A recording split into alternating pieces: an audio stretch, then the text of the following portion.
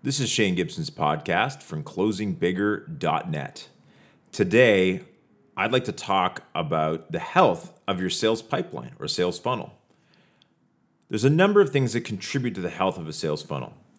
And I think this is an important piece because we think about forecasting and where deals fall down, or where salespeople feel under an immense amount of pressure with the expectations of senior sales management, and really this sort of impending feeling of doom as the quarter comes to an end and we know we're going to not hit our number.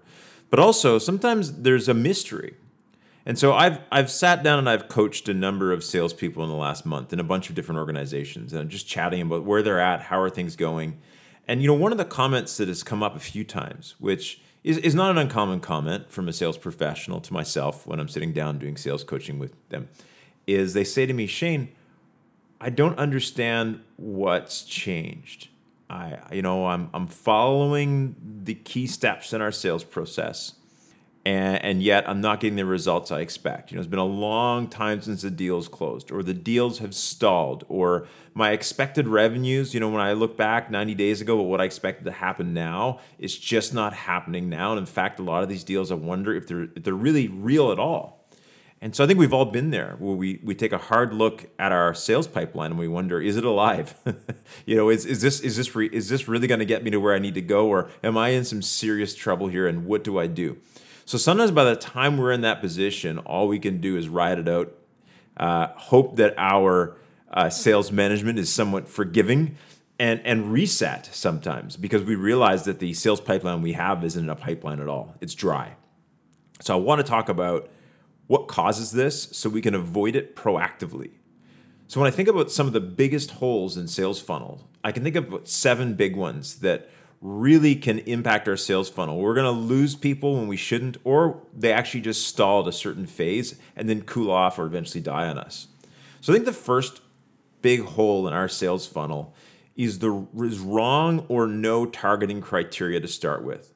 So from this perspective, this is where we really haven't drilled down and truly understood within our specific target market that we've been assigned. So maybe your company has general ideal client profiles, or ICPs. It's like, this is our ICP as our ideal client. Sure, that's fine, but maybe it's been set broadly across the country. But is it really the ICP? What is your true ICP or ideal client or prospect in your target market region, whether it's province or state or industry vertical? And so drilling down, have we really figured out who the 20% are that are going to bring us 80% of our business in our specific geographic region or industry niche? And beyond that, too often we just have one set of criteria, yet we're too broad. My suggestion, and Jay Levinson and I in our book, Guerrilla Social Media Marketing, many years ago we wrote this book together. And I know I mentioned it, I think, in my last podcast as well. I've learned many great lessons from Jay, but one of the things that we put together was not just looking at what your broad niche is, but what Jay called nano markets, or what people are now calling today micro niches. So what are the small segments that make up your ideal client profile? So maybe it's a company of a certain size, like let's say over 500 employees, and it's in the business-to-business space, and it's located in Georgia, and it's within a 3-hour drive of our office, and they're either growing or in transition as an organization. So maybe that's our ideal client profile. But the reality is within that, there might be multiple industries. I might be targeting construction. I might be targeting mining, oil and gas, renewable sector. And based upon those 4 micro niches, I'm going to have very specific criteria that makes an ideal client profile within those niches.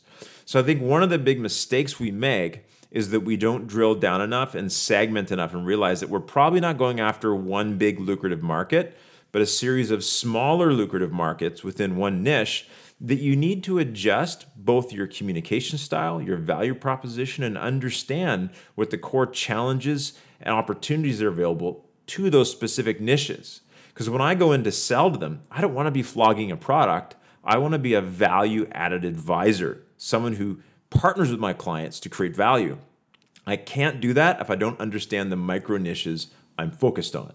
So that's the first thing that I find creates a hole in the sales funnel. And one of the reasons why is it means that deals or prospects are entering that aren't all that ideal, or There's opportunities we're passing up that we don't realize truly fit our niche because we haven't defined it to a forensic level. So the ability to really target our ideal client profile and then break it into micro niches will make us more effective at prospecting them, communicating with them, and also pulling out core needs, drivers, and goals that's going to help us sell to them. So that first step is, do you really truly understand your micro niches and nano markets? That's the first step.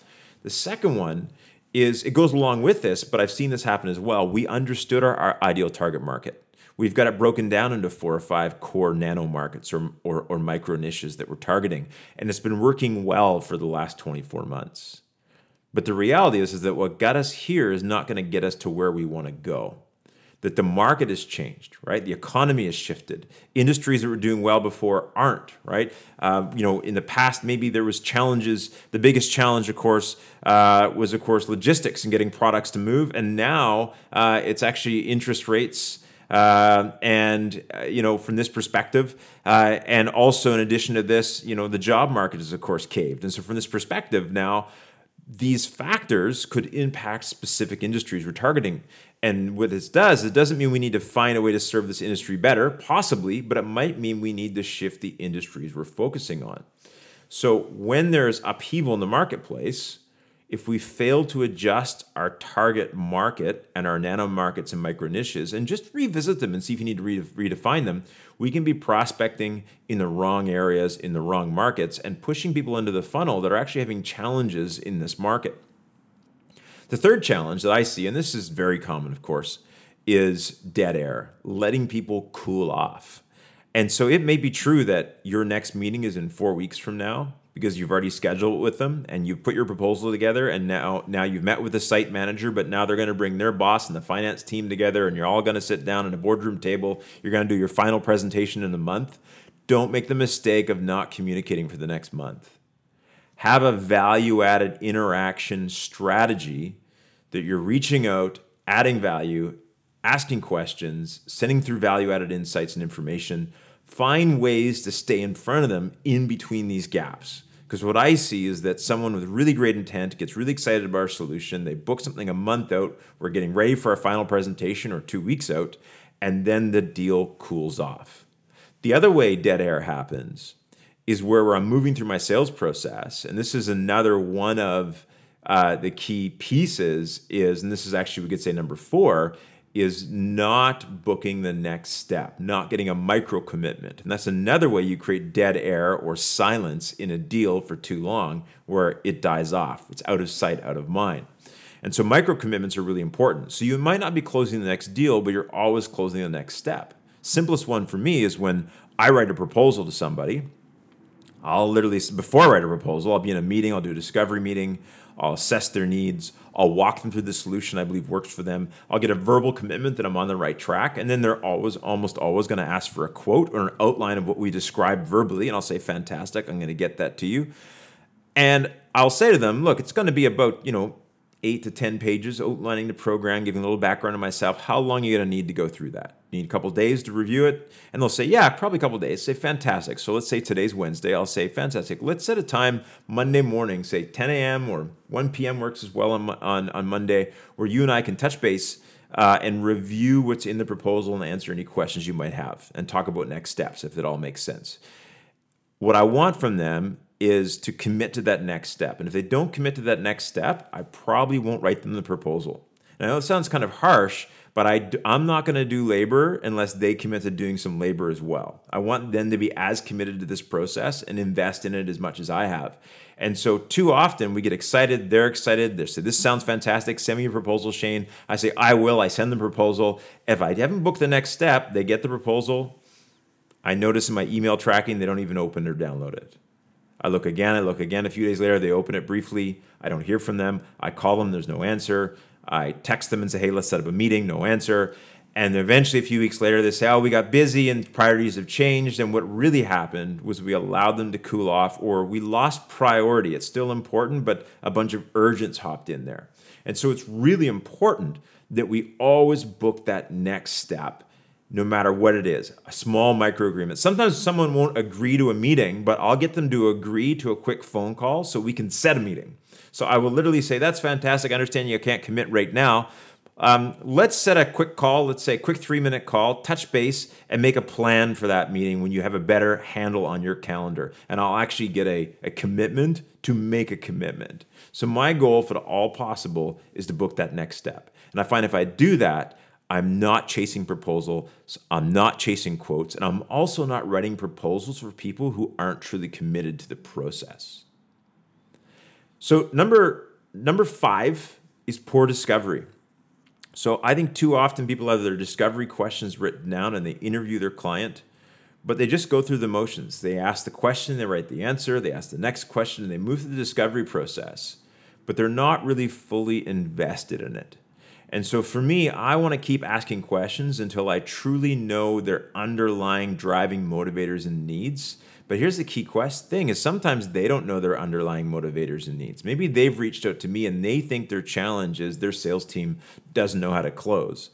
But from my perspective, I could say, great, I can do a closing seminar for you, and I can train your team on closing. But the reality is that's not, they've got the wrong prescription for the challenge they think they have. And when I dig deeper and ask questions and really really kind of go through their business process with a fine-tooth comb, we realize that it's not a closing issue. It's actually a discovery issue or a hiring challenge they have because they've got the wrong people in place, for instance. And so from this perspective, I want to really make sure they truly know their why, where the true challenges are in their business, and then I become of true value. And then from there, it becomes easier to build a relationship momentum in the pipeline. Too often what occurs, though, at surface level is the prospect themselves doesn't really know the full depth of the challenges they're having, and therefore you don't have the full emotional leverage that you need to move the deal forward and make it important. So then number 6, and this is the next key piece, is not enough prospecting. And I think this for me should be obvious, but one of the reasons why we have holes in our sales funnel or our deals aren't moving forward is that we just don't have enough of the right prospects in our funnel. We're trying to make a meal out of an appetizer. And I think this happens too much, where we just don't have enough leads coming in. So we spend too much time out of desperation with the wrong type of prospects. We over-nurture even prospects that are going to need a while to close, hoping that they're going to close sooner. We make unreasonable projections. And a big part of it is we just don't have enough of the numbers to go by to get a true result from our efforts. And so from this perspective, if we are not prospecting enough, we're going to be too dependent on a few prospects, but we'll also be too desperate even in our activities, our communications, and our intent in our communications because we really need them. And I find whenever you really, really need a prospect, almost always it's going to affect the deal in a bad way. It's going to slow it down. We're going to have the wrong intent. We're not going to be truly aligned with the client needs. And at the end of the day, in our effort to speed the deal up, we're actually going to slow it down. And then number 7, and this is the last one, and this is really important, is lack of context and business intelligence. And this is really about becoming an expert in your client industries, in the marketplace, truly knowing your business. If you're a true expert in the industry you're focused on, you understand your customers, you understand the pests. So in the export business, one of the things that we teach through the World Trade Center that I work with is we talk about with businesses before they enter a marketplace to understand pests, the political, economic, social, and technological environment that their prospects are in, and how that impacts their prospects' life, their business, and how they need to deploy their solution.